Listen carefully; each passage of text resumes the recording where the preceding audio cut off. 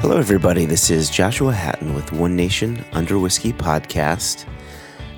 Those with ears might hear a slight difference in the sound of my voice as I'm talking to my co-host, my good friend, who's all with me here week after week, the good Jason Johnson Yellen. But I didn't want to announce you, Jason, first before I address the elephant in the room, which is the potential that my voice may not sound as soft and sultry as it normally does, and that's because I'm using a new mic for today's episode. But is it the fault of the traveling mic, or is it the fault of the traveling Joshua? Because it seems like you might have had some late nights in Chicago and some late nights in New York City this week. I blame the Sisterhood of the Traveling Pants on this one. Classic. Yeah. That's a classic statement and a classic movie. I don't think a week goes by that I don't sit down with my family and watch that tremendous movie. Tremendous. Wow. I'm not going to lie to you. That sounds like a bold-faced lie. Yeah, I know. We actually sit down over a week and read the book together. So you are correct to call us out. I was trying to be cool. I was trying to be hip. Wow. I was trying to show people that I watch movies too. But no, we actually read the book as a family once a week. Do you really? Yeah, that's not a bald-faced lie. That's interesting. Why are you buying this? Why are you accepting this? Oh, because you're a book reader. And I feel as if you try to get your kids to read books too. They're too busy reading their own books to listen to the traveling, the Sisterhood Pants. I don't even know the title of it. Oh, it is. There's something about yayas in there, isn't there? Yayas. It's my favorite cake song. Oh, okay. I don't know it. And for the life of me, I cannot remember the lyric. Yayas. The land of race car yayas. The land where you can't change lanes. It's on one of their albums. I can assure you of that. Is it like the Flaming Lips song, like the Ya Ya Ya song? That's maybe a kissing cousin to it. So. Okay. Well, so what are you up to? You're out and about. You're in two different marketplaces this week, and you've certainly been busy because we haven't done very much talking. No, that's right. Before this trip, I had a week in Disney, and then came back just for a few days to then go down to Virginia to be with you and celebrate your son's bar mitzvah. Thank you for doing that. Yeah, my pleasure. We had a wonderful weekend. As did we Hattons. And then we went home on the Sunday, and I hopped on a plane I hopped in my car on the Monday, drove down to New York. I spent 2 days in New York with David Cover of Pendarren, which regular listeners might remember his episode from last year. It was a great episode as well. Great interview. Good. Yeah, really good. And then on the Wednesday, we flew to where I am now, which is in Chicago. And we will be here until, just for another day. Yeah, there you go. Okay, I can't believe you're flying on a Saturday. That's almost unheard of. It is unheard of. I like being home with my family for Friday night. It's true. And, we both tried to do that. Yep. One thing that appeases our wives, given all the travel that we do. But on occasion, it doesn't work out. It doesn't. It does. Oftentimes for me, it's around Scotland trips or Pacific Northwest trips. Okay. That's when I tend to lose my Friday night, and it never goes over well. But if I'm East Coast, if I'm Chicago, if I'm California, I'm always trying to be home for that Friday night. Just shows the end of the work week to the wife, shows the family that they matter, and we have a nice calming Shabbat, and then through the weekend. So, yeah. And invariably, my boys have some sports game on the Saturday, so it's good to be home to participate in the family carpooling that happens. I keep and of course to cheer on the boys. I keep forgetting that your boys are into sports ball. They love nothing more than a good sports ball. Wow. Yep, nothing more. We're now, not that this is of any interest to you, Joshua, we are now between basketball season and soccer season. Wow. We actually have a few weekends where we have no sports ball happening. Those sound like the best weekends ever. I love them. I love them very much, and I miss them when they're gone. So that's the reality of that. That's a reality for many, many, many moms and dads who listen to this podcast. So we're all in this together, friends. And if you don't have children, and I know how much you enjoy your Saturday brunchies, know that yes, I am envious of you. While I would not give my children back or away, I do miss that freedom. My wife and I sometimes talk about back in the day when we had the freedom to sleep in on a Saturday morning. Back in my day. Go to an afternoon movie if we wanted to. Right, yeah. And then maybe get takeout and watch another movie or a show, from the comfort of your couch. Yeah. Like those were good days. Those are good days. Great days. And invariably, the conversation would steer to, so when are we starting a family? Little did we know. So anyway, I don't want to wax lyrical about the old days, Joshua. Can I admit to you, because we're talking about kids, there's a story I've been wanting to tell you, and by extension, our listeners. Absolutely. What I'm about to tell you has taken over my family life. All right. In the best way. But what we experienced as a family lasted maybe 35 seconds. But now we can't stop talking about this. So this is me saying absolutely nothing. so we're at Disney World. Okay. All right. And we are in Magic Kingdom. And we went over to Tom Sawyer's Island. Now, Tom Sawyer's Island. Yeah? Did they make you paint a fence when you're there? They didn't. Okay. That's a book reference. Okay. Books. Oh, that's right. You read them every weekend with your kids. We read Tom Sawyer every week as a family. And so you go there. It's just this little island that you can explore, and there's, like a little kid army outpost, and there's these caves that you can go through. Right. And we start going through these caves, and there was, You sure you were at Disney and not Mogadishu? I had my AK-47. Caves, child armies. This doesn't sound Disney. I hear Disney and I think Snow White. Although I guess she had a small army herself. She did. So a small insurgency. Yeah, it was a seven dwarf nation army. There you go. Yeah. So we're walking through these caves, which are kind of dark, and the terrain is sometimes, not. It's not hard, but it's not super easy. You just gotta watch where you're going a little bit. This is insane. I just love the idea of you being in the Middle East by accident, having a family vacation. We enter into Tom Sawyer's Island at Disney World and end up in Afghanistan.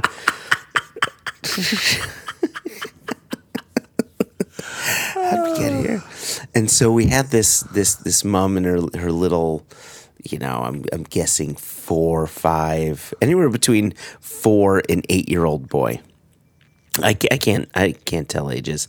And this little boy was so scared, and he couldn't pronounce his R's at all. And we hear him behind us saying, "Mom, I know there's gonna be spiders in there. I know there's gonna be snakes and crocodiles." And he just keeps on saying that. And as we're walking in, he goes, "Oh, I just know there's going to be like 15 spiders in there."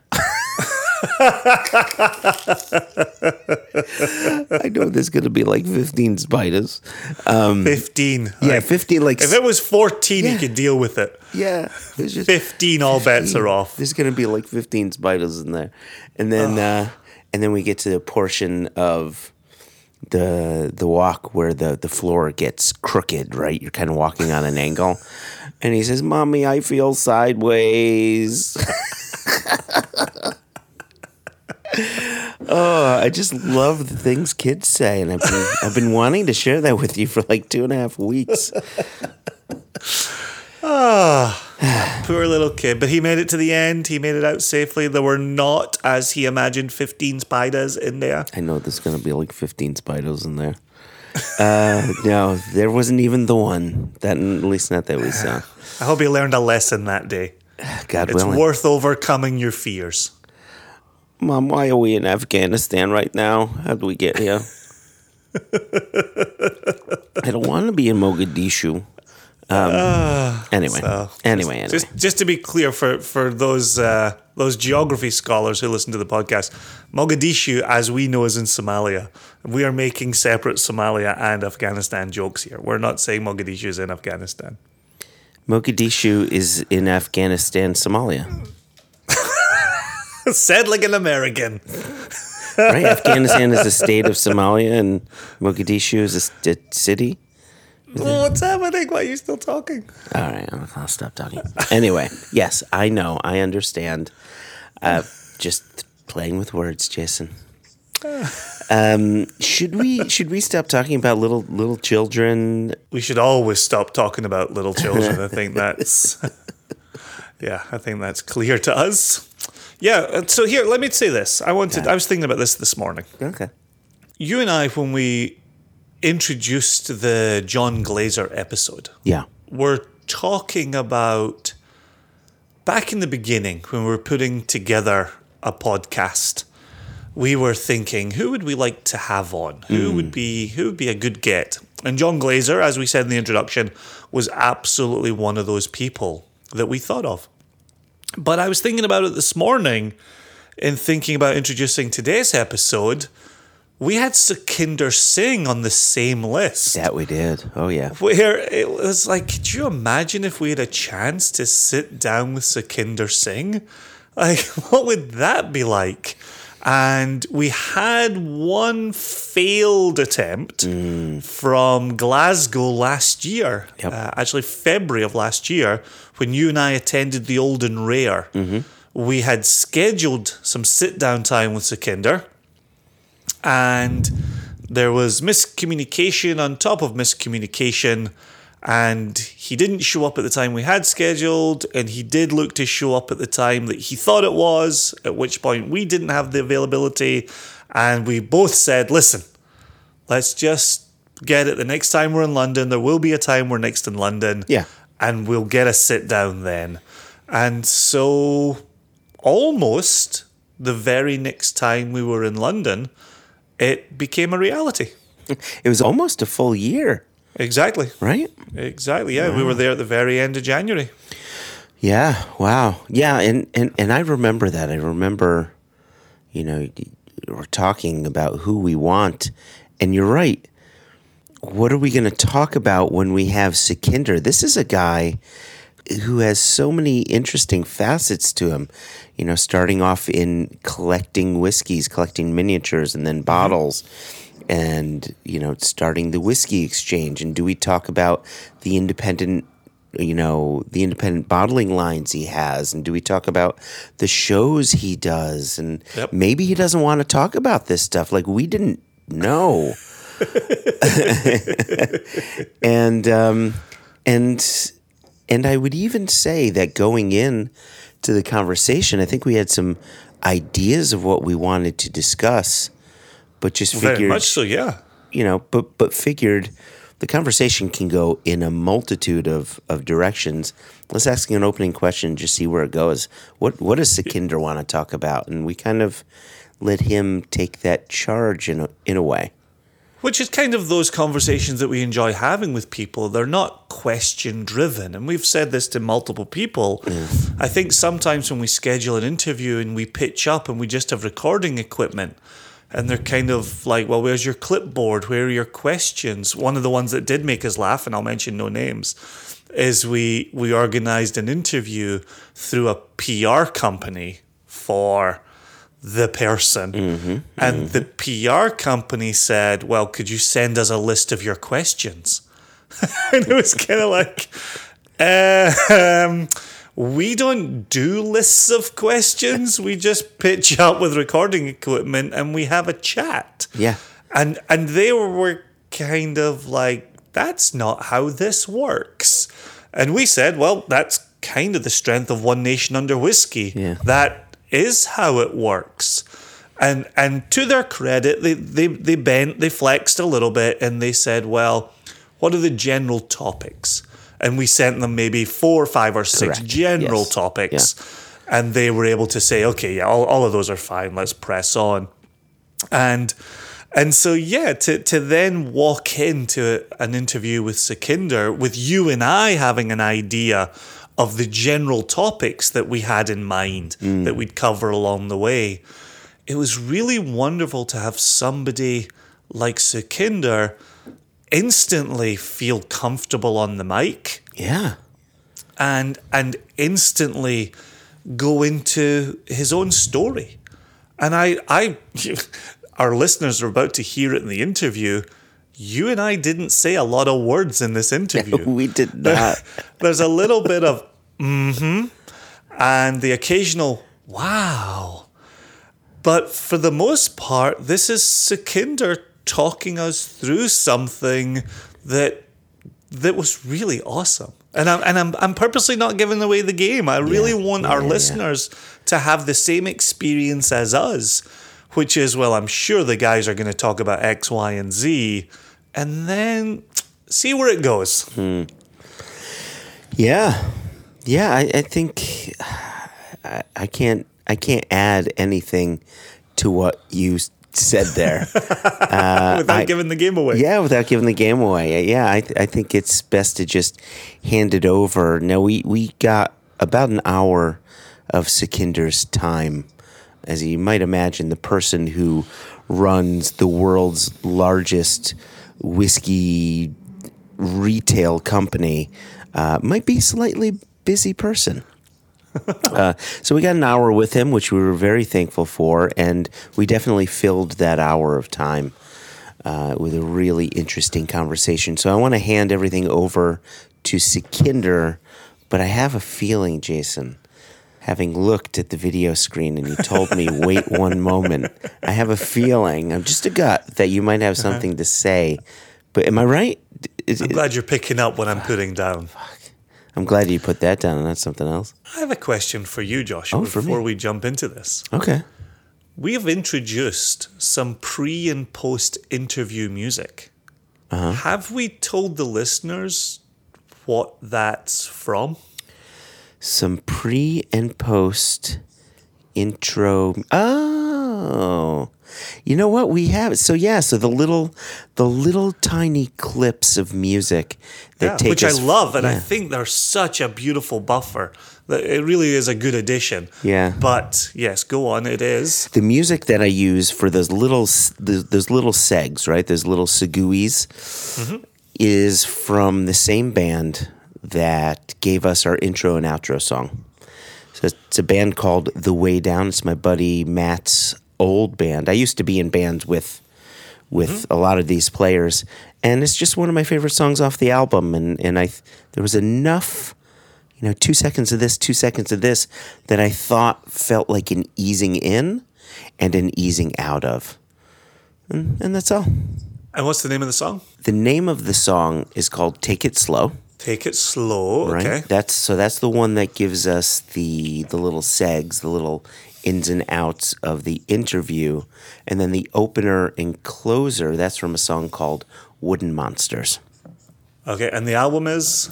The album is called Welcome to the Family Zoo, and the band is called The Way Down, and it's not W-A-Y. It's way as in weight. It's like the weight that you feel. Yeah. I'm with you. Okay, cool. I just, as I'm prone to do, I listen back to our own episodes when I'm driving in the car, and I was listening to the little innie and outie on each end of the James Saxon interview, actually. Ah, yeah. And I thought, I wonder if we should cover what that music is. So just very quickly, we have done that. And now, here is the good Sukhinder Singh.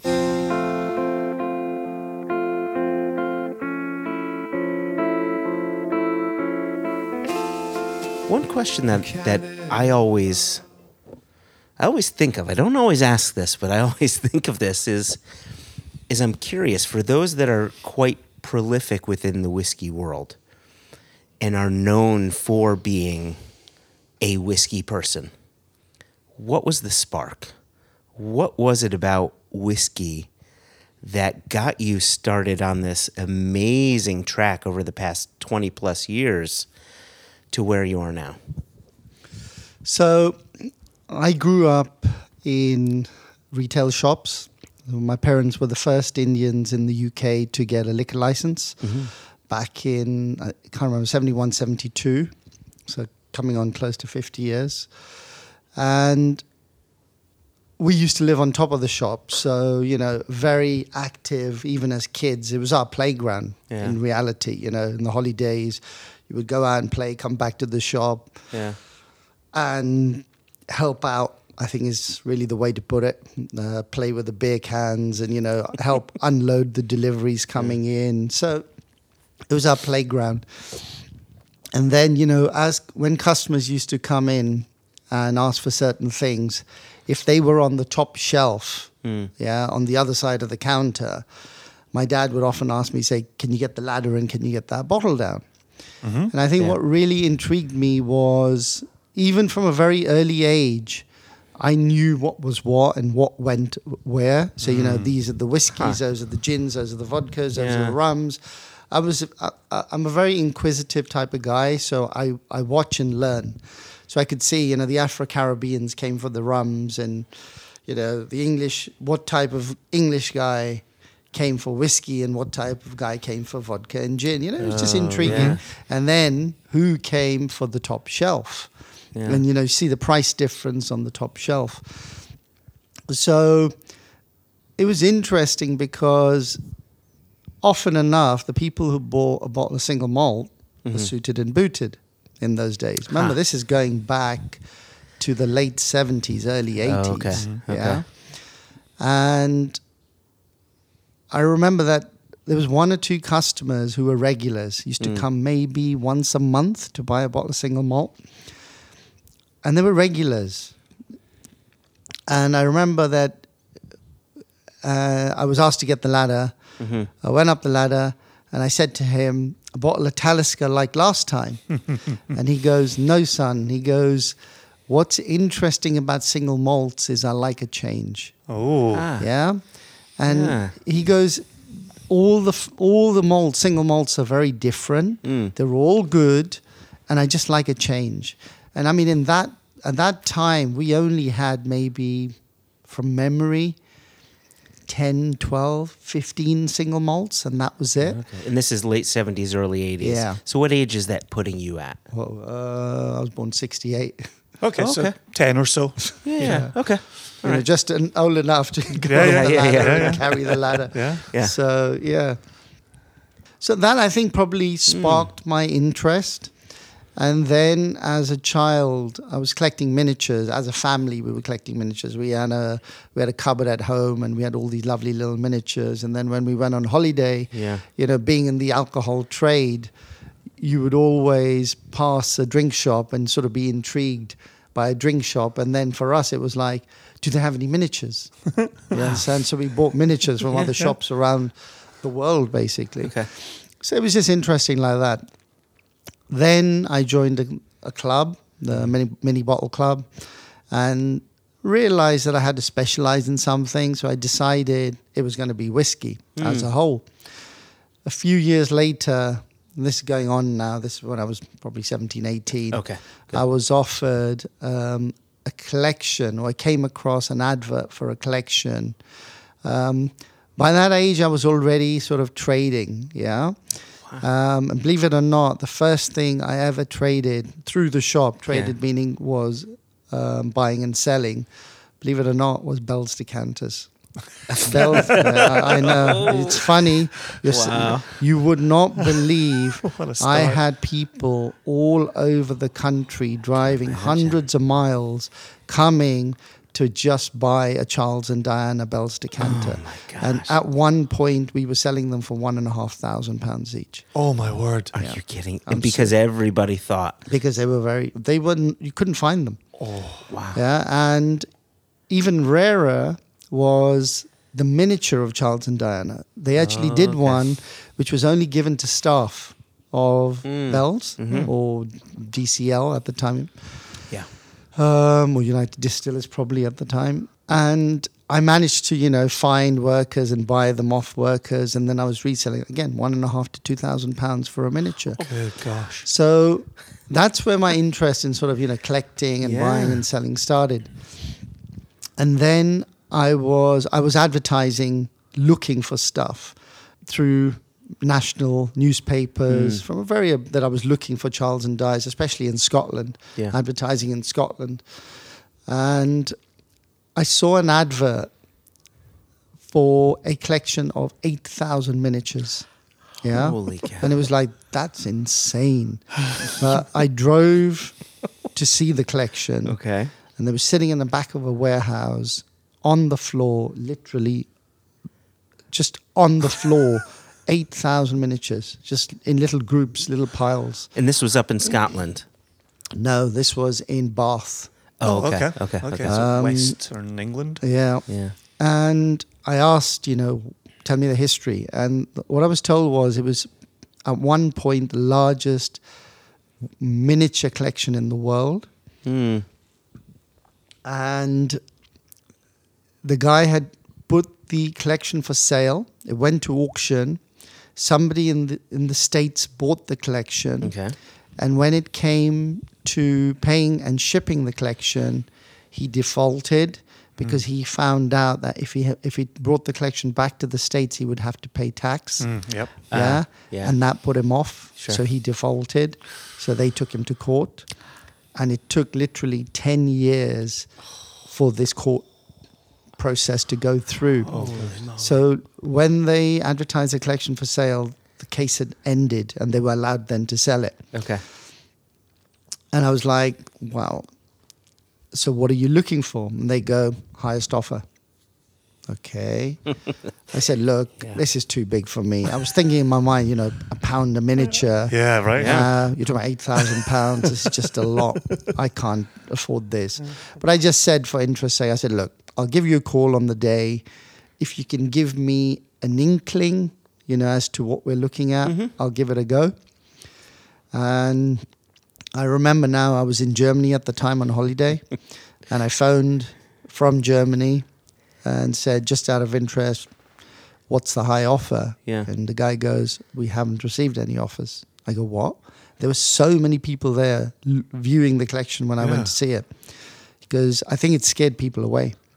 So he goes, we haven't had an offer. I go, what does that mean? He goes, make me an offer. I go, what does that mean? Yeah. Make me an offer. Yeah. Give me a clue. And I go, £1,000.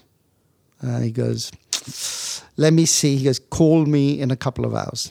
Yeah. So when you posed 1,000 in your head, are you thinking, this is ridiculous, he's going to laugh me out of here? Or are you thinking honestly, this that might be a was more. starter? No, it was more a case of that's what I could afford. Okay, money in pocket. Honestly, in my mind, it was like, what could I afford? 1,000, 1,500 maybe. So you had a bit of money, you took a punt, see Yeah. where it went. And so I phoned back a couple of hours later, and the guy goes, look, we've been told if you can just increase the offer a little bit, it's yours. And I go, okay, 1,100. He goes, fine, it's yours. Oh my God. So then I bought this collection. I went through the collection. There was rums, there was gins, there was cognacs, there was whiskey. Okay. And I split the whole collection up, and there was like 200 rums, 250 cognac, 300, 400 cognacs, 1,000 liqueurs, and there was about 4,000 whiskies.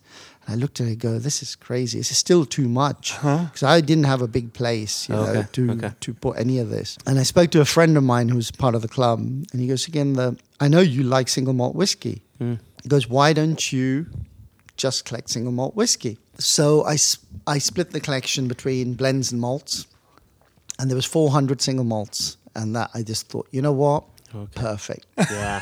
Perfect. Absolutely perfect. That's sort of what really got me into it. And, there was something about single malts that intrigued me. And then of course, did a bit more research. I was already going to Scotland, and visiting distilleries, so I knew enough. But then it was a case of, okay, let's see what I can take this. I sold everything else over the course of another year and a half. Okay. There was a guy who had just started collecting rum miniatures. I sold him the rum collection. A guy who just started collecting cognac miniatures. I sold him the cognac miniature. I just got rid of everything beautifully, the blends and some of the malts which were duplicate. And it was perfect. I made a lot of money, and I used that money back in single malts. Wow. And I just started collecting, and over the next 10 years, I amassed the biggest single malt whiskey miniature collection probably on the planet, which was probably close to 4,500 miniatures. Wow. Okay. In a case of 10 years. I had everything, every variation, everything, But I did it slowly, and it was really interesting. What was it about? I'm sorry to interrupt, but as you're going on about these miniatures that got you on your way, obviously after your time growing up in the family bottle shop, what was it about miniatures that attracted your family and then you to them? I don't know. I think it's when you have very limited space at home. Yeah. I think it sort of works. Yeah. Okay. And you choose, I guess, when you're young, or you choose things which look pretty rather than, having a purpose to say, I'm going to collect malts. Yeah. It didn't mean anything to me. We just collected anything which was Okay. in a nice bottle or a shape or whatever. There Yeah. was a mixture of everything. Yeah. Okay. But I said later, once I put my head to it, just got a bit of advice. It was sort of, everything made sense. And it was like, I've always loved malts. I've always loved that top shelf. I've always loved the history of single malts. These distilleries are amazing. Everything made sense. So for me, as I said, I just started on that journey of amassing, learning the variations. And while I was doing this, of course, I was selling bottles in the shop. And as more malts were released by suppliers and brands, our single malt whiskey range grew and grew and grew. So I was very interested. So it wasn't, I was collecting miniatures because I think what was nice was I could see an end goal. That's very important in collecting. Okay. And very dangerous because, if you suddenly say tomorrow, I want to collect, I don't know, say Ardbeg, every Ardbeg ever bottled. You're talking about thousands of bottles. Yeah, sure. But you look at all the single casks and thousands. Yeah. If you If wanna you're be a talking about completionist, something like Kalila, it's even worse. So I think what's nice was there was an end goal. I knew who had the biggest collection and how many they had, and I had surpassed that. And all I was doing was picking up new stuff, or I was picking up variations which I didn't have, and that was beautiful. Okay. But of course, when I got there, I got bored. Yep. Makes Yeah. sense? Yeah. And it was Yeah. it was only, I guess, natural for me, and that inkling was there to say, I love big bottles. I love big bottles. There's something interesting about big bottles. I want to collect big bottles. So as soon as I got to the point that I stopped spending money on miniatures, because I was hardly picking up anything, I naturally went to big bottles. But what I did, and I think it was the right decision at the time, I don't know how or why I thought of this, but I just did. I had decided that I was only going to collect one bottle from each distillery. Okay. Because I could see an end goal. Yeah. Yep. And I wanted that, what we call it, it'd be something very special. Not something I could go to my shop and pick a bottle off the shelf of. Sure. I wanted something older. Yeah. So, I was doing all this research and I had these beautiful old miniatures from the 30s and 40s. That's what interested me. And the first bottle I ever bought was, I went to Scotland to buy a miniature collection. The guy had, I think, from memory, 400 miniatures. Wow. Nice one, single malts. And I did the deal for the miniatures in like 15 minutes. I went through them. I could tell straight away, great, Okay. good, bad, whatever. Did the deal. And then I saw he had a bottle of whiskey of some sort on his mantelpiece. I go, do you mind if I have a look? Picked it up, had a look. I go, I've never heard of this. What is it? It was something called Kirkliston Pure Malt. I go, never heard of this. He goes, it was a distillery up the road which closed in 1930s. So this is a bottle from that distillery, and my eyes nearly popped out. Of course they It was did. like, oh my God, this is interesting. And I had already started collecting bottles by then. I only had 7 or 8 because, as I said, I only wanted something really special. Yeah. So I only had 7 or 8 bottles. But when it was like, oh my God, he wouldn't sell it. It took me an hour of talking and negotiating to be able to buy that bottle. And honestly, I paid a fortune. This is going back probably 25 years. And I Okay. think I paid £700 for it then. Okay. Yeah, I paid a fortune. Which was a fortune, yeah. It was a fortune. Okay. But I've never seen another. Okay. So I'm happy. Wow. It's Do you see what I mean? Today, Yeah. today a bottle from a lost distillery is the holy grail. Yeah. Yeah, of any sort. Yeah. So for me, it was the right thing to do in hindsight. And that's really what got me going. During this time, I was not really drinking whiskey. Yeah. I started drinking whiskey when I was around 21. You could say it's not late. Here, I guess people start at 17, 18, you know, not whiskey, but drinking. Sure. I started drinking at around 21. Initially Guinness, that's what I loved. And then as I was collecting, it was like I knew what was good. I knew everything, you understand? It was just, this is a good distillery. This is supposed to be an amazing whiskey. I was going to Scotland. I was visiting, you know, shops like Cadden Heads and Gordon MacPhail. And there's a little whiskey shop there. I used to be a frequent visitor of Milroy's. And John Milroy or Jack Milroy sort of took me under his wing and said, he used to call me Sukin the Son. And so, you know, it was like, oh my God, it's my granddad, you know, he's gonna look after me. And it was beautiful. Yeah, Honestly, yeah. he really, really looked after me, and probably my biggest hero. wow. It really is. Wow. And so I knew what was good. And then probably, you know, a couple of years later when I said, look, I need to know more, the craving was there. I was drinking, I was going to these shops and distilleries and trying stuff. But then I was like, I'm ready. I need to discover myself, you know. I tried all the stuff on the shelves because when our suppliers came, I used to say, do you have any open or can I try it? Yeah, sure. So that I'd tried. But for me, what intrigued me was the old stuff, you know, the things which were legendary. And the first whiskey I ever opened was a Springbank 21 Dumpy bottle, which is still legendary today. You know, it was just like, for me, I don't know why, it just attracted me, it pulled me, it interested me more than anything else. And I remember drinking that bottle. So, you know, it was just like a couple of drams a day.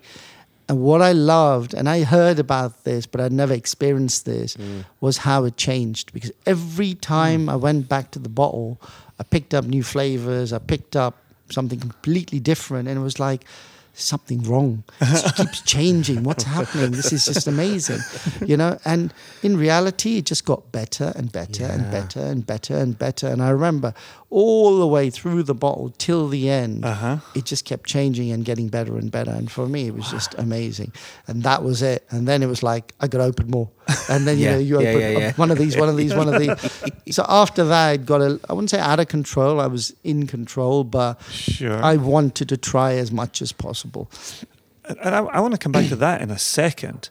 To pause for a moment, you talk about the research. I was doing this research and doing that research. You were doing this right through the decade of the 90s, which was the kind of the transition period where we started to move on to the internet, but clearly the very, very early days of the internet. How were you doing your research? What did that look like?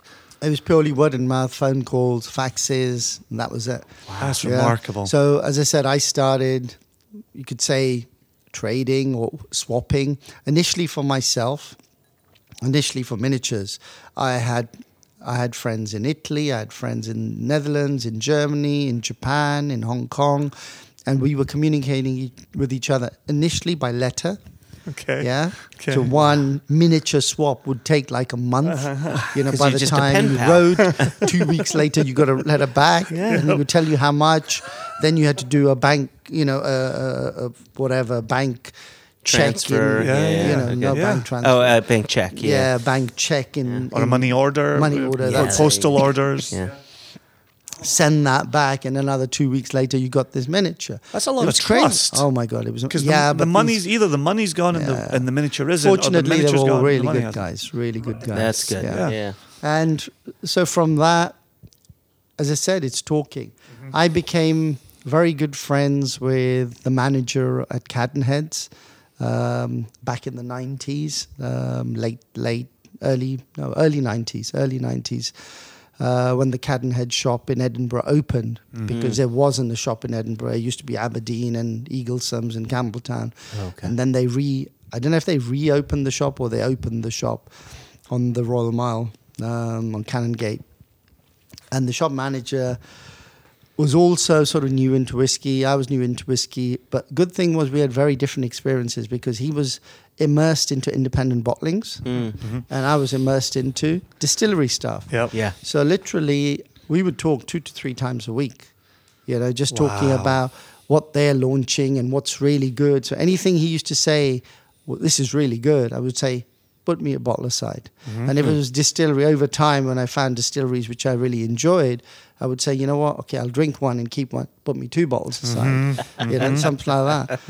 And I think what was beautiful with the 90s, so literally when I started in big, so I probably started collecting big bottles, I think, around 87. Okay. Wow. And then the first auction I ever went to was in 88. That was the first ever whiskey auction held in Scotland. And I, by chance, I was just there, heard about it, went to it. And then 89, I went every year for the next 15 years. Okay. Every single auction. Okay. Because there was only one per year, Sure. which was nice. So I built my whole trip around Scotland around the auction. And then I would visit distilleries. I made contacts because they knew me from being a retailer. Oh, you sell our whiskey. You're a good boy, It's a good in. Yeah, it was great. It was great. And became really friendly with staff. Some of the guys then, would retire and then would say, do you want to buy my whiskey? So I would buy their collections. And then they would say, I would say, do you have any friends? Okay, I'll tell my friends. You have to remember, I was the only person literally in the world buying and selling whiskey. Amazing. You see my point? Absolutely. There was no one. This was Amazing. way before the internet. It was way before anything. I was literally taking a little minivan. Yeah. So basically, my car became my minivan, which had seats which could all fold down and everything. yeah. And I honestly, within 3 years of me sort of starting this, I would come back with a full van. Wow. From bottom to top, full. Absolutely full. Because I would end up picking 10, 12 bottles from one guy, another 10, 12 from another 10, 12 from another, sometimes a little collection of 30, 40 bottles from someone else. Then I'd go to distilleries and they would have some limited edition bits. And I go, can I have 6 or 12 bottles? Yeah, sure. The thing is, no one did mail order. Right? Yeah. Right. And I became the person that people around the world knew I was a collector. The good thing was, and this is why they liked me, was because the first bottle I would ever ask them of anything to swap or whatever would always be for me. So that rule of one from each distillery Sure. fell apart very quickly. Yeah, because then, for example, in '93, they launched Black Bowmore. I was like, that's so beautiful. Yeah, right. And then I got a chance to try it. I was like, I got to have one of those.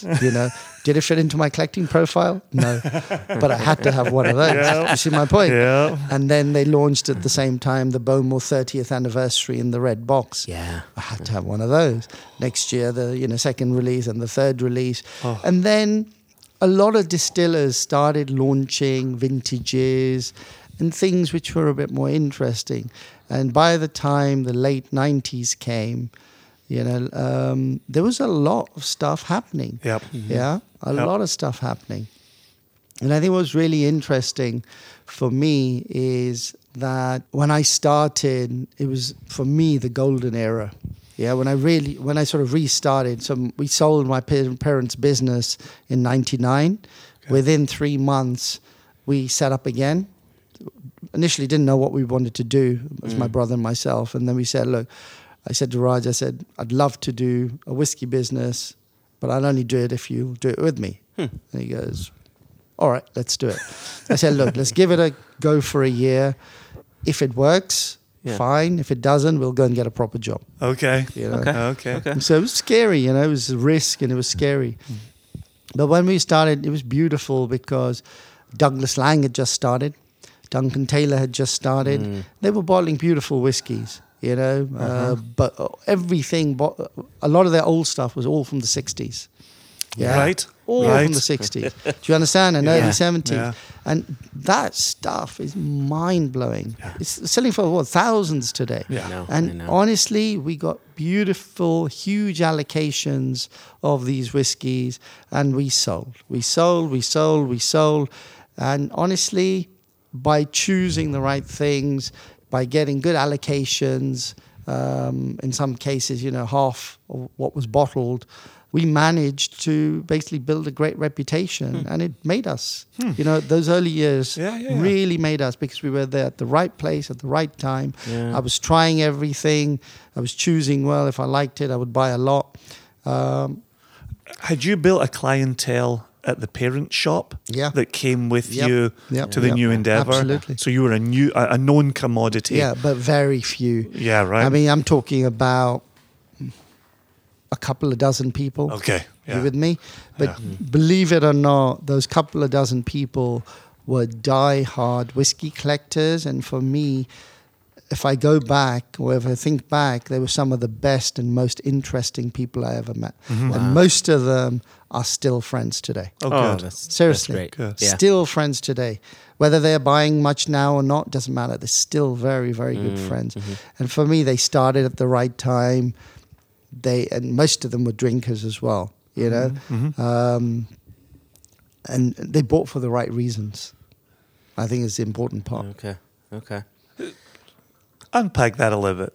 They bought for the right reasons. What does that mean? No, that was a big statement at the end there. I think, look, this thing about collecting today, I'm a collector, so I'm not going to say collecting is bad, yeah. But I think there's a lot of people who are collecting for the wrong reasons, purely for investment. You know what? It's fine. But I think when your people are looking to flip straight away within weeks or months of buying the bottle, I don't really believe in that. I find it quite artificial. Some people are making good money. Great. I think it's dangerous for the market. And in some cases, artificially lifting the market. Yeah, agreed. And that, for me, is dangerous. And what I think a lot of brands don't talk about today when they come and sell us product is the liquid. Do you understand? It's about, we've got a new limited edition this, and we've got a new limited edition that. Doesn't it look good? This box cost a fortune to make. And I'm sitting there listening and I go, and how good is it? Yeah, right. Yep. You see my point? Yep. So Yeah. I think there's a big change. For me, that's the biggest change. That some of the people selling to us don't really care about whiskey. It's a job. Whereas in the old days, whiskey was, the pressure was less. Today, it's become sort of a commodity. Sure. Do you understand? Before, it was all about blends, and the malts were special, and the malts were, you have to hand sell them, and you have to nurture them. And that was really, really nice. Sure. And today, it's just becoming, how much can you take? Can you not take more? And it's push. We have a new limited edition. And I would honestly say to you, I actually can't keep up. Sure. Yeah. Sure. Until maybe 5-6 years ago, I could keep up with everything that was happening, everything that was being bottled. I can't keep up. I genuinely can't. I think you have to now use your experience to know who bottles good stuff, to know that, okay, this vintage from this distillery should be good. She can take a punt on it. And you have to just go by the reputation of people bottling stuff and what stocks they have to know They're not just, buying casks to sell the next day. They're buying casks for the long term, nurturing them and bottling when they feel they're ready. And if they don't like it, they recask it or they sell it on. Yep, agreed. Good. And I think for me, that's the big change. I cannot keep up with the new stuff. I think in the old days as well, I guess, big difference, the market, the globe has just exploded for whiskey. And before, everything was made for the UK and everywhere else was secondary. And sadly now, you've got a lot of products made only for Asia. Yeah. And they never see the light of day here. Are you still collecting though? I am. Do you have a new locus? I don't. I mean, I'm still very. Look, I've got.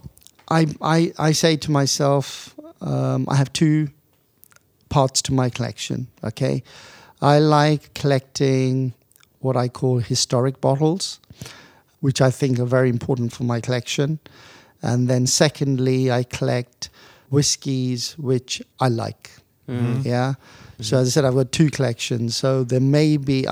Apart from what we see here in my boardroom, which is, I think, about 9,000 or 10,000 bottles, I have another 2,500 bottles of what I would say amazing drinking whiskey. Yeah. Okay. So I've got 2 of this, 3 of that, whatever. Sure. And a lot of that is independent. Some of that is distillery stuff, which I've got on display here, but then I've got a second bottle or a third bottle. So that's my main focus. I just buy what I like. Simple as that.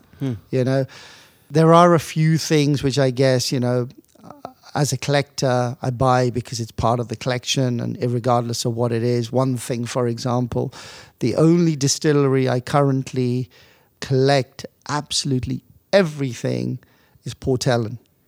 Yeah, and that's really because I could see an end goal.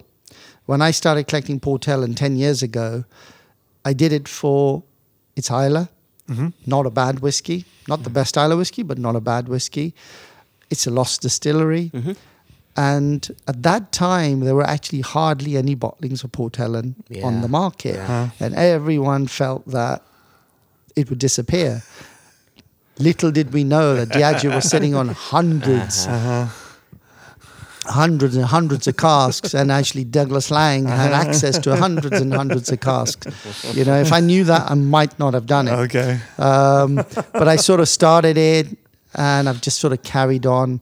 I think I'm on about 970 or 980 different Port Ellens, and probably missing 20, 25 different, so close to 1,000, you could say. So how does one find out what's missing? Are you in contact with Nick Morgan? Are you in the Diageo archives? Remember the distiller's stuff. There's only a couple of dozen bottles. Everything is independent bottling. But then you've caught up with the stuff that was released. Yeah, you previously. see it. You see people, friends in their collections. You see occasional a bottle in it somewhere, and I added to my list to say missing. Gotcha. Okay. Okay. It's a big ask, the Port Ellen. Yeah. And now that it's reopening, that end game, the end is no longer in sight. Or is it? We got a good 10 years before they start bottling. Yeah. That's hopefully. So that's one thing. I had you putting a pin in something a few moments ago. Yes, you're a collector. Yes, you're buying a couple. Save one, open one. We've been lucky enough to interview Ollie at Chilton. We've been lucky enough to interview Chris Mabin from here and have conversations with them. They have always raved about the fact that you are also an enthusiastic bottle opener. And in having conversations about those historical whiskies that you've been mentioning along the way, you also haven't hesitated to open them if the moment calls for it. Whether it's, from what we've heard from the two of those chaps, it's educational moments. You're talking about, the 1962 Macallan or something like that, and you say, well, actually, give this a try. And then when you try it, you get excited. And just like we do in our homes when people come to visit us, if you like that, try this. And if you like this, try that. We're not doing it with kind of the caliber of what you're doing it with, but you've got that enthusiasm. Now, how much do you enjoy sharing the collection as well as just looking at the closed bottles through glass? I think we all learned a long time ago, whiskey is a lot of fun when you enjoy it with like-minded people. Yeah. And I think, I was doing it a lot in the old days. I think if I go back in time, one very important point to note is that when I was in the business in the early days, it was actually very lonely. There was hardly anyone I found in the UK who was that serious. And I only found people came into it probably 10, 15 years ago. As back as 20 years ago when we started the Whiskey Exchange, I was on my own. Wow. Honestly, we had only a handful of customers, a handful of customers in the UK that really were into good single cask whiskey. So I started, as I said, I made friends across the globe. So I started traveling to go and see them.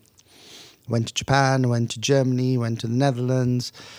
And it was amazing because, when we got together, it was always bring a bottle or bring 2 bottles and we'll open something special. Yeah. And we all, it does sort of become a competition, with friends to see who's going to bring the best, as you do. So it was always a challenge and everyone was trying to prove themselves and it was always fun. And we got to try the most amazing stuff. Yeah. And from that, I think, it's been interesting. You share, I think with the big team now that we have, it's my job to teach them. You see what I mean? They can only get better at what they do if you keep sharing your education, you keep sharing what inspires you. And I've seen that with a number of my colleagues who are, really into whiskey, that when we've opened certain things, invited certain people, they really got it. Before I felt that actually, they were missing something. But when they see the passion of people and they start sharing and talking, they really get it. Ollie's been fortunate to go with me to, for example, there was a legendary trip to Islay called Islay Odyssey. Okay. I don't know if you've heard of it. So it is a group, like-minded group. We try and get together once a year. I've missed a number of these trips because timing has never been right for me. It's like a week of craziness, of each person bringing 2 to 3 really, really unbelievably special bottles. But it's like only a dozen people, 15 people, invite only. And the trip to Islay, I think there was about 10, 12 people and about 70 bottles of whiskey. Wow. But if you saw what was opened, every day we went to the distillery and opened the whiskeys at the distillery. Fantastic. It was crazy. It was amazing. But I guess this is the reason why we started Old and Rare. You see my point? Yeah. Was because what is a nice way to share? Because look, it's nice to open expensive bottles, but then, that's a lot of money. If you can sell part of that bottle and get back and, drink a quarter of it, it makes you happy. Makes sense? Yeah. And I think the second thing was, it always upset me that there was no good whiskey show in the home of whiskey, Scotland. No one had managed to do it. It always frustrated me. The Germans did it really well and the Dutch did it really well. And it was like, why can't we do it in Scotland? And so for me, it was always a challenge to try and do it. And then, Angus and Johnny came to me saying, I know you've been wanting to do this for a while. We want to do this. We're going to do it. Oh, okay. Do you want to get together? And we said, yeah, fine, let's do it. And so that's why we did it. And it's worked really well. It's not a big show, but it's what I would call a quality show. Yeah. It's the right people and the right drams in the right atmosphere. Yeah. You've got just the perfect balance of everything. Yeah. So we did 2 years in Scotland. We had to unfortunately move because we couldn't find a venue and some other reasons. So we moved to London this year. We will probably go back to Scotland at some point. Okay. So we'll make it a traveling show or whatever. Oh, okay. So let's see how it pans out. But that was the reason for doing it. Yeah, we built last year, we built our early year travel, which is always in January, which is why we're here in January. But we built last year's trip around Old and Rare. So we said, okay, we normally do January. Let's do February. We need to be part of this show. And it was everything that we would have hoped for and more. The interesting thing from our perspective is we're so rarely in country, and we get to see people that we so rarely see.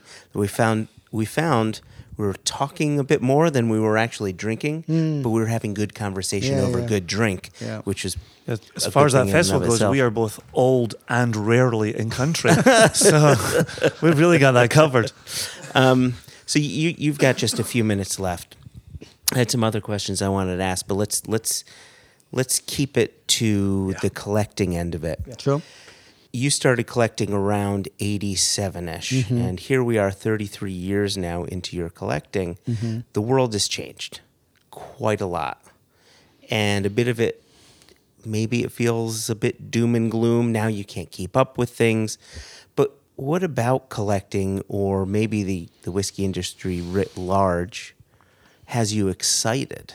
I guess what still keeps me excited is that there are lesser people doing a good job, which I believe, which gives, I believe, us, our sister company, for example, an opportunity to say, let's try and prove ourselves. I think that's nice.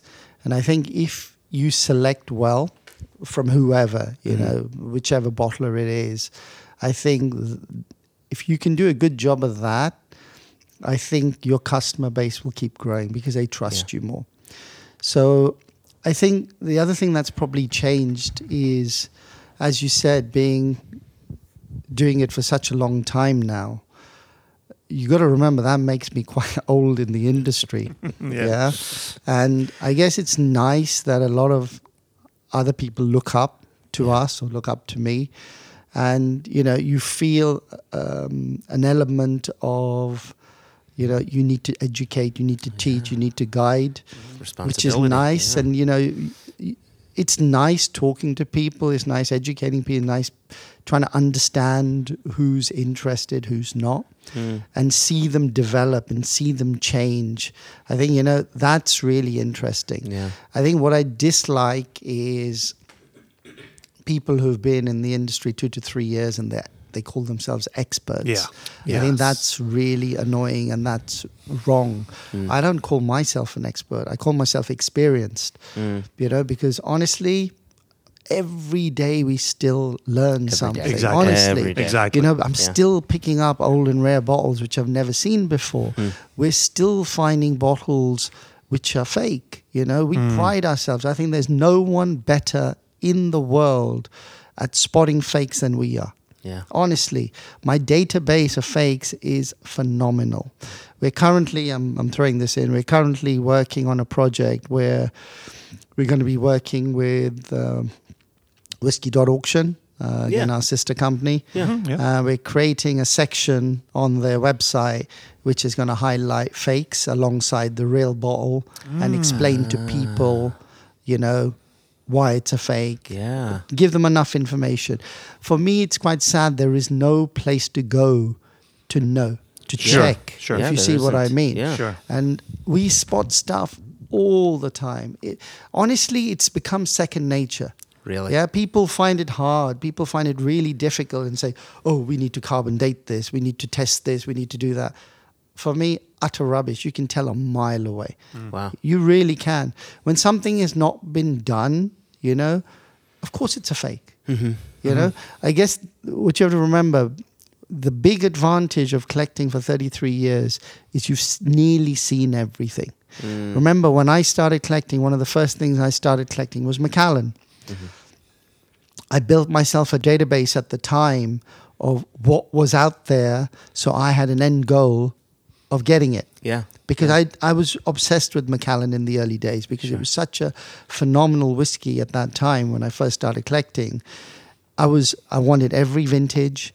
I wanted every Gordon MacPhail vintage. I went to see all the collections in Europe to see what people had.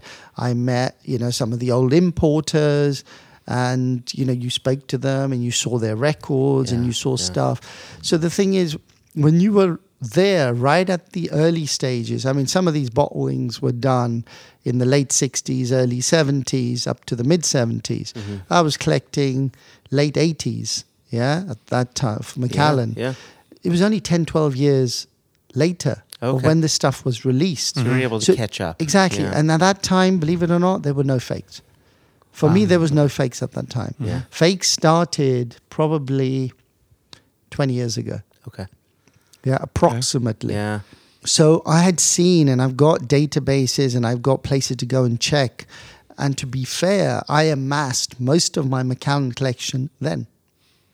Okay. Do you see my point? Yeah. So I've got a benchmark. So when you see something that I don't have, you look at it again. A, it looks, the label doesn't look right. And B, if it's not here, you sort of know. I'm not to say, believe it or not, we found something in my collection recently which was not right. Right. Yeah. Just because I bought it probably 10 years ago, didn't look at it properly enough. Because at that time, you didn't, it wasn't that You weren't high common, alert or it all wasn't the time. happening that Yeah. often.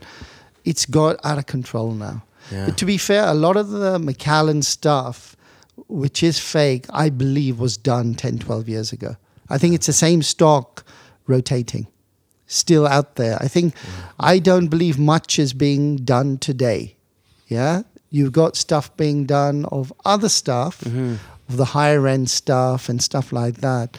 Recently, for example, another retailer sent us a bottle of Macallan 1928 50-year-old to verify. Okay. Yeah, saying, could you please give me your expert opinion, whether you think this is fake or not, or real or not. And I go, will you bring the bottle? He goes, we'll post it to you. I go, look, you can post it to me, but I'm not posting it back. I'm not taking the responsibility if anything happens. Yeah. I go, I will pack it carefully. Your courier has to pick it up, or you come and pick it up. If you trust me, I go, I'll pack it properly. Don't worry about that. Yeah. I'll video it. I'll do whatever I have to, but it's on your responsibility. He goes, yeah, fine. So we got it. As soon as took it out of the bottle, fake. Didn't have to look at it. What was the Tell tell? him Or do you the even printing remember? color, the paper. It's just wrong. Yeah. Yeah. It's just okay. wrong. I've seen 4 or 5 of these now, different places. Sometimes the same bottle travels around, and it's sad. And then you're talking about £100,000 bottle. So wow. So in whiskey.auction, when you receive fakes, is there a protocol? Do you There is now. We're Yeah. very, very strict. My colleague Diego, who works with me, is proved to be very, very good. He's getting better and better. He's the first port of call. If he's not sure, he'll then call me, and we'll go down and look at it together and check. If we're not sure, we'll take it back and do a bit more research. And I think we're pretty good at it. Look, is anyone 100%? I think it's impossible. Yeah. Things Yeah. slip the net. 100. Sure. Everyone makes mistakes, you could say, but of course, we're doing our best to make sure. Working really hard to make sure we find stuff and spot stuff and take it off the market. I guess the difficulty is, I'm saying take it off the market. We can't take it off the market. All we can do is return it. Yeah. Yeah. That's the you sad. can't just you can't call them up and say, "Hey, we have to destroy this." There's nothing. No. Wow. Because they'll say, prove it. How can Yeah. you prove it? Yeah. I can tell you it is because of my things, And then but it's just gonna people will pop up argue. again. Yeah. That's the problem. Yeah. That is the biggest problem. And we can take a picture. Yeah. We can post it online, which we will do, and then it's for for the buyer to beware, come and check, access, look at, and see. It's been interesting listening to you throughout today's interview, and thank you again for your time. How much you talk about trust, how much you talk about other people, how much you talk about camaraderie. And I think it's easy to look at somebody where we're in a room, a boardroom, surrounded by bottles and think it's only about the bottles. And listening to you today, it sounds like it's all about the people. It is. I mean, look, you go back, these whiskies are great because of the people who made them. There you go. At the end of Yeah, the day, and sadly, sometimes these people are forgotten. If you Yep. work for a big distiller, they champion 1 or 2 people, but everyone forgets about the rest of them. And actually, for me, when I started, and as I said, I used to go to the distilleries, and no one talked to these people in those days. Yeah. You got to remember that. Yep. Do you understand? Yep. They would take me around. They would, I get these evening tours. I'd get to hear the stories from these old guys. Yeah. Honestly, it was beautiful. Yeah. It was amazing. It was beautiful, and they were such nice people. I guess one regret probably I have was, my mindset is a little different now. Those days, it was more about, talk to me about bottles and talk to me about people and talk to me about that. I guess what I probably didn't ask enough about in those days was production. Yeah. Do you know what I mean? Now my mind is more about, I want to know how you make it. Yes. Yeah. You see what I mean? Yes. How'd you make it? What were you doing then? What was different? What yeast are you using? What this are you doing? What are your cut points and all the rest That's of it? what we're after all the You time. see my point? Yeah. So I missed that, unfortunately, because I was so obsessed with bottles. But Yeah. it was exciting. It was really exciting. Yeah. I think, look, it is difficult now, but I think I keep to myself. I hang around people I like and enjoy. I'm not going to a lot of the new product launches anymore. I only go where I believe it might be worthwhile. Okay. And I think what I miss is probably in the old days, even up to 10 years ago, you would go to new product launches and you would know the liquid would be quite not bad. Now I'm just not sure, really not sure. I think what's important is that I would say to you, standard whiskies, the 10, 12-year-old malts, Yeah. I think are better today than they were 10 years ago. That I would definitely say. Yeah? Because if you go back in time, 10, 12, 15 years ago, when the Japanese were winning every single competition, yeah, I used to be a judge in those days. And what was really interesting, sitting and judging, I could see the faces of my Scottish colleagues trying the Japanese whiskies going, these are good. And the Irish going, these are good. Wow. What's, why are ours not showing as well as these? And I could see this year after year, and it got worse. And then everyone after that, I could tell, went back to the drawing board, started re-looking at casks, started re-looking at, what they were doing in production. And I think everyone stepped up and re-looked at everything. And, wood management, I think especially, Agreed. changed a lot. Yeah. And, today everyone talks about, we've got the best wood policy. We've got the best wood. Everyone's It's all got the about best the wood policy. Yeah. Yeah. But that's when it happened. And the fruit of what they did then is now coming in bottle. Yeah. You see my Yeah. point? Yeah. Seriously, there was a time 10, 12, 15 years ago when 10, 12-year-old whiskey, some of them were really so-so. They weren't agreed. that amazing. And actually, they're good. And I think following on from that, as over the next 5, 10 years, these are 15-year-olds, 18-year-olds, 20, they're going to be really They're gonna good. get better. And as long as they don't change much, even the 10, 12s will be good. I think they're more consistent. It's probably the way to put it. Yeah. It's the word you hear all the Probably time in the more industry. consistent. Yep. Because, they've got bigger control, this, that, the other. It really is an interesting thing, though, that you can tie it back to a time when distillers were saying, we need to sort out our wood management program. And that was the change. And then, of course, you have the number of years it takes to become a 10, 12, 15-year-old whiskey. Yeah. We could go down the rabbit hole with you on this. You've given us 17, 18 minutes No past problem. your 10 minutes. So that'll be part 2.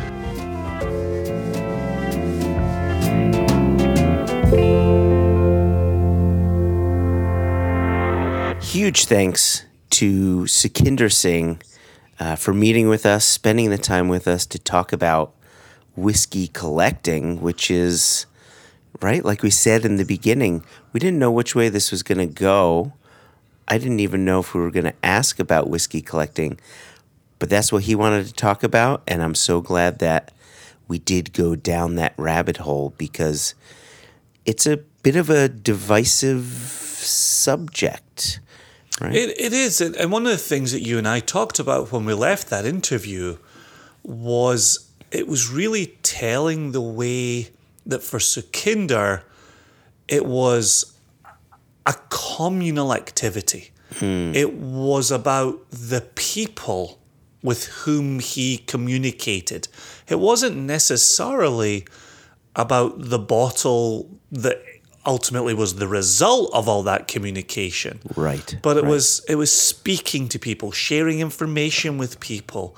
You know, you can imagine in a pre-internet world, it was more of a challenge. There was more to go in search of. And you had to rely on other people. You needed friends to help you investigate. You didn't have a Google. You didn't have, 100 different auctions. You just had you and those that shared the same interest. Exactly. And so to think of collecting, which to our minds now has become about flipping, and clearly we take a strong stance against flipping in the nation. For him, the collecting was about being with other people who had a common interest. And it was interesting listening to him that I almost got a sense that he lamented the end of those days. Yeah. Yeah. And maybe doesn't like, and actually does not like, there's no maybe about it, doesn't like what collecting has become, or the fraudulent aspect of it that has now come along with these increased auction prices. So, yeah, I thought there was something to learn there from somebody who was at the very beginning of this current whiskey explosion, this whiskey boom, and could really chart it year by year and see where we are as we sit here in 2020. So, and then what I also liked is the door is wide open for us to go back and have further conversations with Sukhinder as well. Yeah.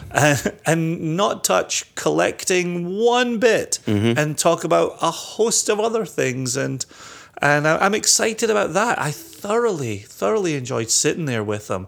I thought he was a really captivating speaker. Yeah. And as you can tell by you and I just not interjecting a lot and just thoroughly enjoying listening to him. Yeah. We were almost listeners of our own interview. Which, yeah, I love it that every interview can be done differently. And you and I can get a different experience. Let me ask you a question, Jason. Have you, or do you think you have ever been the victim of a faked bottle from buying from auctions? I am very cautious. And whenever there's even a possibility, but I did pick up an Ardbeg Very Young, which A is a whiskey that I loved when it was released. Okay. B, I didn't buy nearly enough of them. And C, I needed it for a tasting that I was doing. Okay. That was the Very Young, the Still Young, the Almost There, the Renaissance, and then the standard Ardbeg 10. Got it. And when the bottle came in, the capsule on it looked cheap as chips. It was a little on the loose side. And then the Ardbeg sticker that they used to put over the top just looked really chintzy. And I looked at it and I got very nervous that I had spent a fair amount of money, a few $100s, on something that was not what it purported to be. Yeah. And because of the circles that, we've moved in for a while, I was able to reach out to Tim Hewitt at the Ardbeg Project. And like me, he was a chap who had bought them back in the day. Unlike me, he had the forethought to actually buy a few extras that he could enjoy over time. And I messaged him and said, hey, should the capsule look like this? And he texted me right back and he said, from memory, I remember they weren't great, but let me get home from work. I'll take a look. Send me the photos that you've got and I'll send you the photos of what I've got. Yeah. And he did that very night. He sent me photos and I sent him my photos. and we were essentially exchanging photos of the same thing. The capsules were just not great. They were creased in really funny ways, almost like somebody just taken their hand. Yes. And just kind of tried to affix it on a little bit tighter there. The chintzy sticker on top matched the chintzy sticker on top of his. Everything checked out. And I went ahead with the tasting, and to be perfectly honest with you, it didn't taste how I remembered it. But I was confident after the back and forth with Tim that I wasn't dealing with a fake. I was just dealing with my own memories of how it tasted. But it was definitely cask strength Ardbeg. Like there, you didn't pour, and there was, like Pabst Blue. Bottle of Pabst Blue Ribbon, Yeah, no, it was of the ilk, but it just wasn't how I remember. Okay. So, and you? Well, really quickly, it wasn't as you remember. Did you still enjoy it? Like, was it better? Did it feel like it didn't live up to? Yeah, it didn't live up to the memory that I had of it. Yeah, and then. How much of that is the memory in place? How much of it is the back of my mind saying, well, could it still be a fake? Right? Like, it's hard when you purchase online and you're putting your trust, you're putting your faith in people. And I think that speaks to, again, what Sukhinder was just talking. If they can bottle swap or they can buy from one and sell to another, it's been in that person's collection the whole time. Like if I bought it from Tim, however it tasted, I would be saying like, I am drinking Ardbeg very young. Buying it online, I'm saying, I hope I'm drinking Ardbeg very young. Yeah. So... yeah, so there was always a little question in the back of my head. Okay. So it's interesting that yours is the Ardbeg Very Young. Mine is Ardbeg's sister company, Glenmorangie. And were they using the same bottling hall on them? So it was the 15-year-old Sauterne, but the old one, I think it was a distillery only bottling. It's funny. It could be my lack of coffee right now, but there was a time when I knew all of the ins and outs of the special Glenmorangie bottlings. Was it distillery only? Was it duty free? What was the circumstance? And as I'm talking to you now, I can't remember why I always sought it out, but I always would seek it out.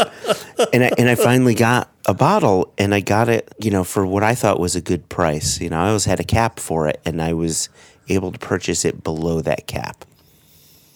So I receive it, and I take it out of the box, and I'm looking at the black capsule that covers the cork, and it looks chintzy. And it looks as if the creases are weird. It looks as if someone used their hand just to try to close it. And I reached out to David Blackmore of Glenmorangie and Ardbeg fame. He's the global brand ambassador guy and a good friend of ours. And I sent him the picture, and he said, "No, that's how they were." Right? That's how it was done. And so, okay. I mean, and that's kind of scary because that capsule can come off real easy. Yeah. Which means you can access the cork really easy, which means you could replace it with some other amber-colored liquid really easy. Yeah. Have you tasted yours with the questionable capsule? I haven't opened it yet. Okay. Yeah. Okay. But then, and again, I'll name no names, but our good friend and global sales manager, Jess, the third J in the triple J machine here, talks about a certain distillery who are very well known and very popular on auction sites and among collectors. And she talks about going through to their offices and going through to their archive to discuss labels back when she was working auction. And this company talks about back in the day, they were printing labels on their office printer and sticking them on bottles. And so there's no consistency. And again, it speaks so beautifully to how Sukhinder talked about collecting in today's interview, is in those early days, the 90s, the early 2000s, nobody, even then, saw what this was about to become. Right. What this industry was about to do globally, and with collectors and with special releases, and just the level of fanaticism. And now you look back and you say, A, how could you not see that coming? And B, what do you mean you were just running labels on your office printer of a Friday afternoon? It's mental. It's absolutely mental. Yeah. Oh, man. And so yeah, you've got Ardbeg and Glenmorangie, where people have seemingly squeezed on a capsule with their hand. Somebody else who's printing on a Friday. And these stories go on as you move within the industry. You hear more of these types of stories. And it just boggles my mind that's where the industry was 15 years ago, 20 years ago, 25 years ago, and 30 years ago. Yeah, and now it's the complete opposite. Now it's all about. I mean, in a way, in a good way, it's important that labels are printed at printing houses. It's important that we use proper capsules and all this. But there was a time when it was just a bottle. It was a bottle with liquid inside, a label, a cork, and a capsule, and you went to buy it. And now it's presentation, and it's a different world. So the good news is you're seeing less and less of the chintziness, but it's almost gone a little overboard. That's another story. We can go down that rabbit hole, but I won't. Well, and I will also say this to anybody who's picked up our American bottlings that are under wax. There is no way in which another liquid is getting into that bottle without it being clear and obvious that the wax has been destroyed. Yeah. So next time you're taking a hammer and chisel to the wax, just remember it's there to protect the liquid inside. And it's doing a bang-up job. Indeed. Okay, pivot to news. Yeah, we've got a little bit of news. Should we call out the... Do you want to... How about you call out the Paperboy? Paperboy, come over here real quick. Extra, extra! Read all about it. Life story of Playboy Penny. Extra, extra! Extra, extra! Read all about it. Me and that Playboy... Fuck, that sounded creepy. Because anytime you say wake up the Paperboy, I only think of Pulp Fiction. It's the only thing I have. Whenever we wake up the Paperboy, it's a Pulp Fiction reference. It's all Pulp Fiction in my head all the time with our Paperboy. I'm trying to think of what you're talking about. I don't. Paperboy in Pulp Fiction? You've focused on the wrong end of that sentence. Okay. What do we do to the Paperboy? We wake him up. And who do they wake up in Pulp Fiction? Oh. Who did they? Oh my God. When did you last sleep? I've seen this movie 12,000 times. I remember that. Yeah, better wake him up. The Gimp. Better get up. Better wake up the Gimp. Is that what you're talking about? Yes. Yes. That's why it's always creepy with a Paperboy. Oh my Lord. Oh wow. Yeah. Yeah. Daddy needs to wake up. All right. And do not use this as the Easter egg. The Easter egg is you rambling. No, this is staying in here. Everything we're saying right now is staying in here. No, it's not. Every bit. None of it is. This is going to be a 10-minute podcast episode. Wouldn't it be great to do a 10-minute podcast and then have an hour-and-a-half Easter egg? Every podcast is only 10 minutes, but every Easter egg is an hour and a half. That's fantastic. What about a podcast where we only talk about the interview? We don't play the interview. And then we say, if you'd like to listen to the interview, hang around after the closing credits.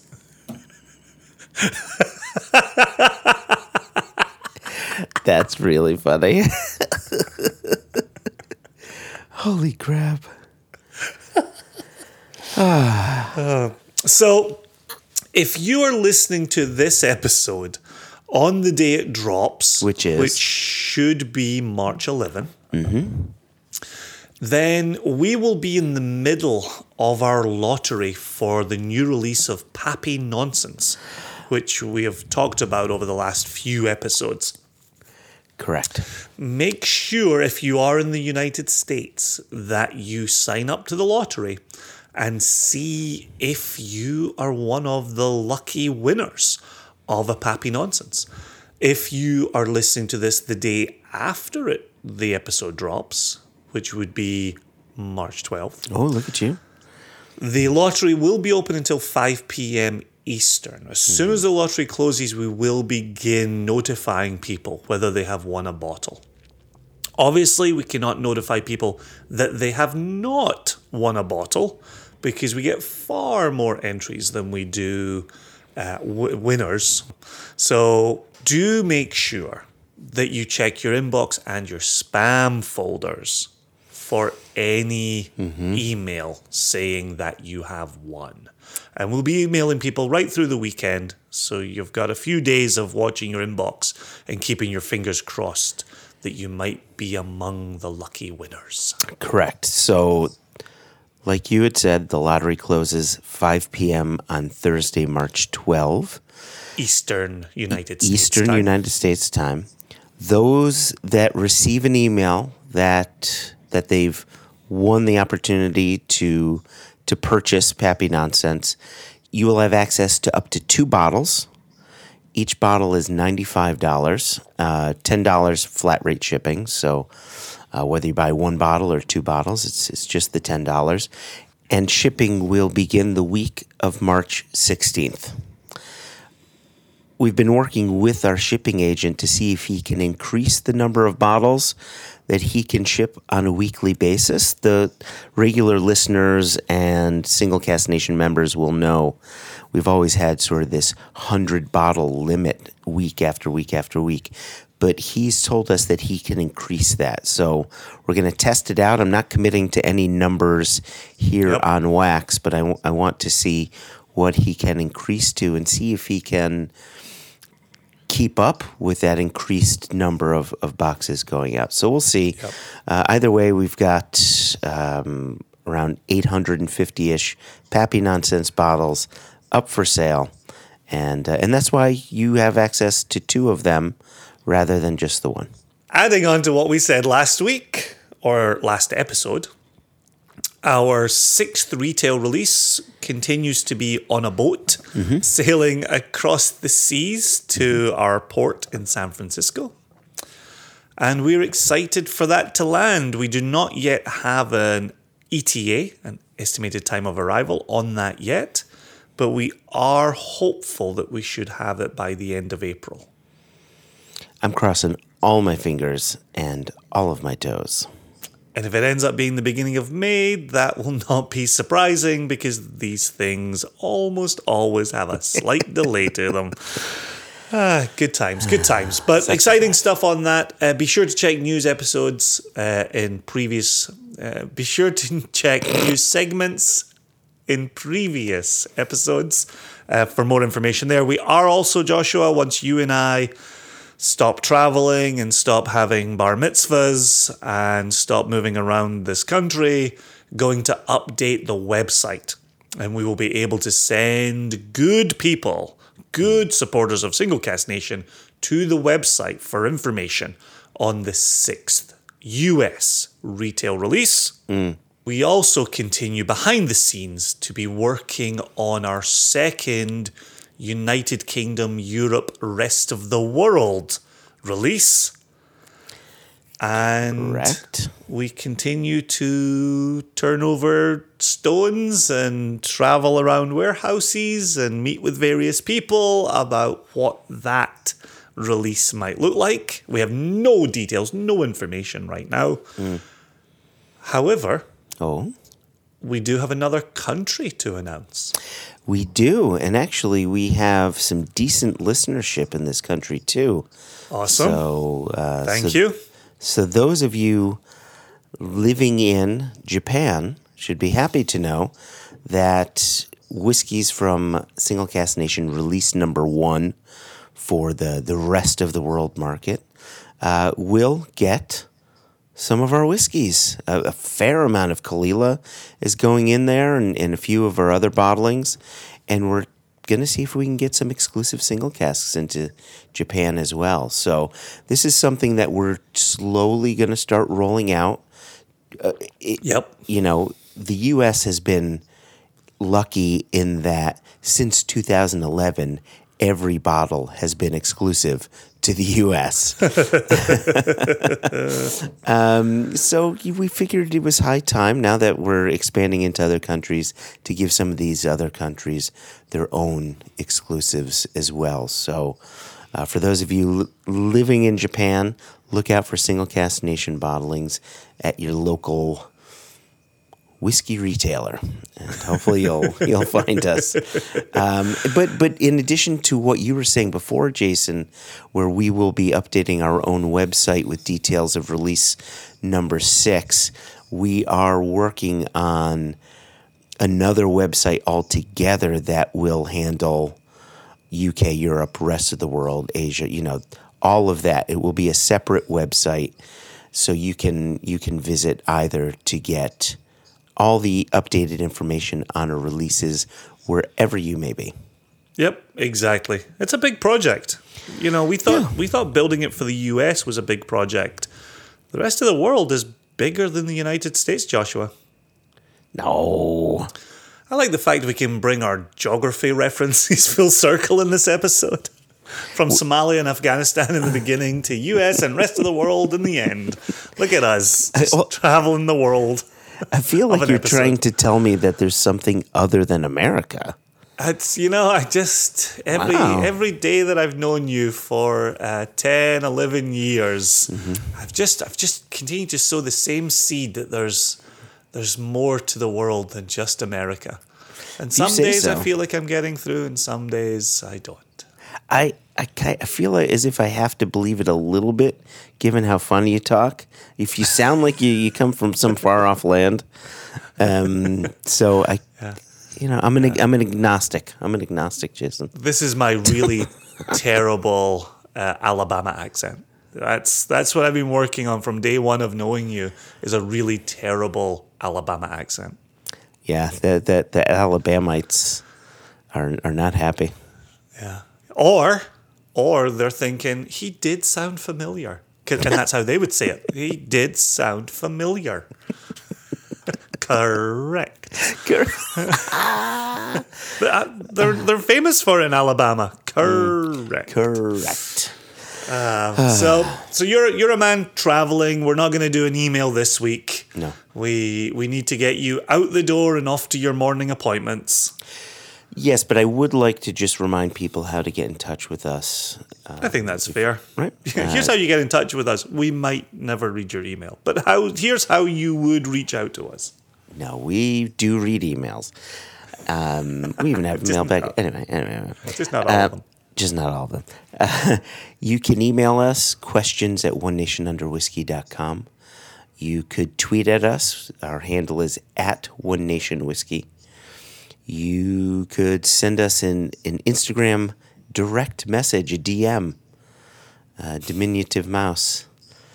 And that Is our that handle. Mickey's cousin? It is. Didn't we cover this? It is Mickey's cousin. Yeah. Okay. And our handle for Instagram is @OneNationUnderWhiskey. And then finally, if you're like me, you're on Facebook all the bloody time, you could just go to the Facebook search bar, look up One Nation Under Whiskey. You'll find our group. You'll find our page. You can message us there. You can post in the group. You can ask questions, whatever you want to do.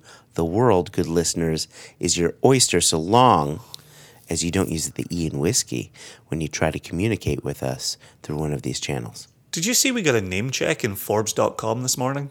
We got a name check in Forbes. whiskeypodcast.com. We did. They called us probably America's oldest independent bottler. Wow. Yeah. Forbes magazine. That is fantastic. Yeah, I thought that was a really nice place to see us as of a morning. So thank you to them for knowing about us. It's Wait a second, though. Wouldn't, I want to give credit where credit is due. Wouldn't Scotch Malt Whiskey Society of the U.S. be that? Or would that not be because they're a franchise? That would be my take on it, given that they're a franchise of a Scottish independent bottler. Okay. Then they would be an offshoot. But we're American born and raised. And yeah, we are I want it on a t-shirt. I want probably, I don't know if you remember, I don't know if you had the campaigns over here, Carlsberg, a European lager for the longest time, had the tagline, probably the best lager in the world. And they're probably saved them from all sorts of other claims by other people. They were like, probably. And so I like the idea. Single Cask Nation, probably America's oldest independent bottler. Probably. I said probably. I love it. I absolutely love it. It makes me so happy. Oh, wow. We cannot inform, I was going to say our nation's politicians, but any politicians around the world of this word, probably. Probably. Fuck, they can use that like you wouldn't believe it. We probably signed the treaty. Yeah, we're probably reducing emissions. Like, how am I supposed to know? I don't know everything. So, with that said, Joshua, we should probably get out of here. Oh, I see what you did. Pro level. Yeah, well, Jason, it is, as always, lovely to see your face. As always, it's always a real thing, and I'm committed to that. It is a real thing. It is. When we have to go a couple of weeks of busyness and we don't get to have our usual chats and silliness and nonsense. And so I love the fact that the podcast gives us the perfect excuse to have our usual silliness together. Yep. Well, enjoy the rest of your time in Chicago and safe travels home. Thank you.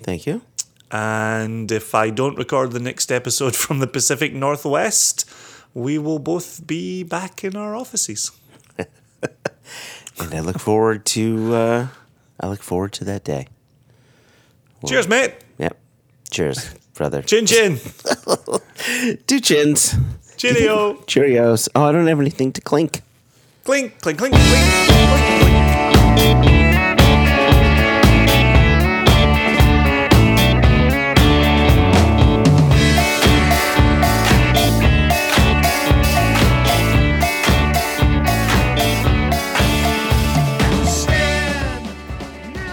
Yeah, so this is my friend's band, my friend Matt's band, The Way Down. And the song that opens the podcast and closes the podcast, and now we're using bits and bobs for the little segues, that album came out in 2004. And sadly, they broke up somewhere around 2005, 2006. But it's on this album called Welcome to the Family Zoo, and you can find the album on iTunes. I just think it's a beautiful, magical little indie rock album. And it's my summer music, and there's not a lot of leading in and leading out. And I don't know, I feel like I'm giving you too many words. Let me do this all over again.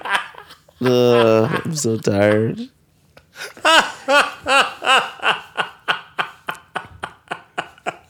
Please make that the Easter egg on the end.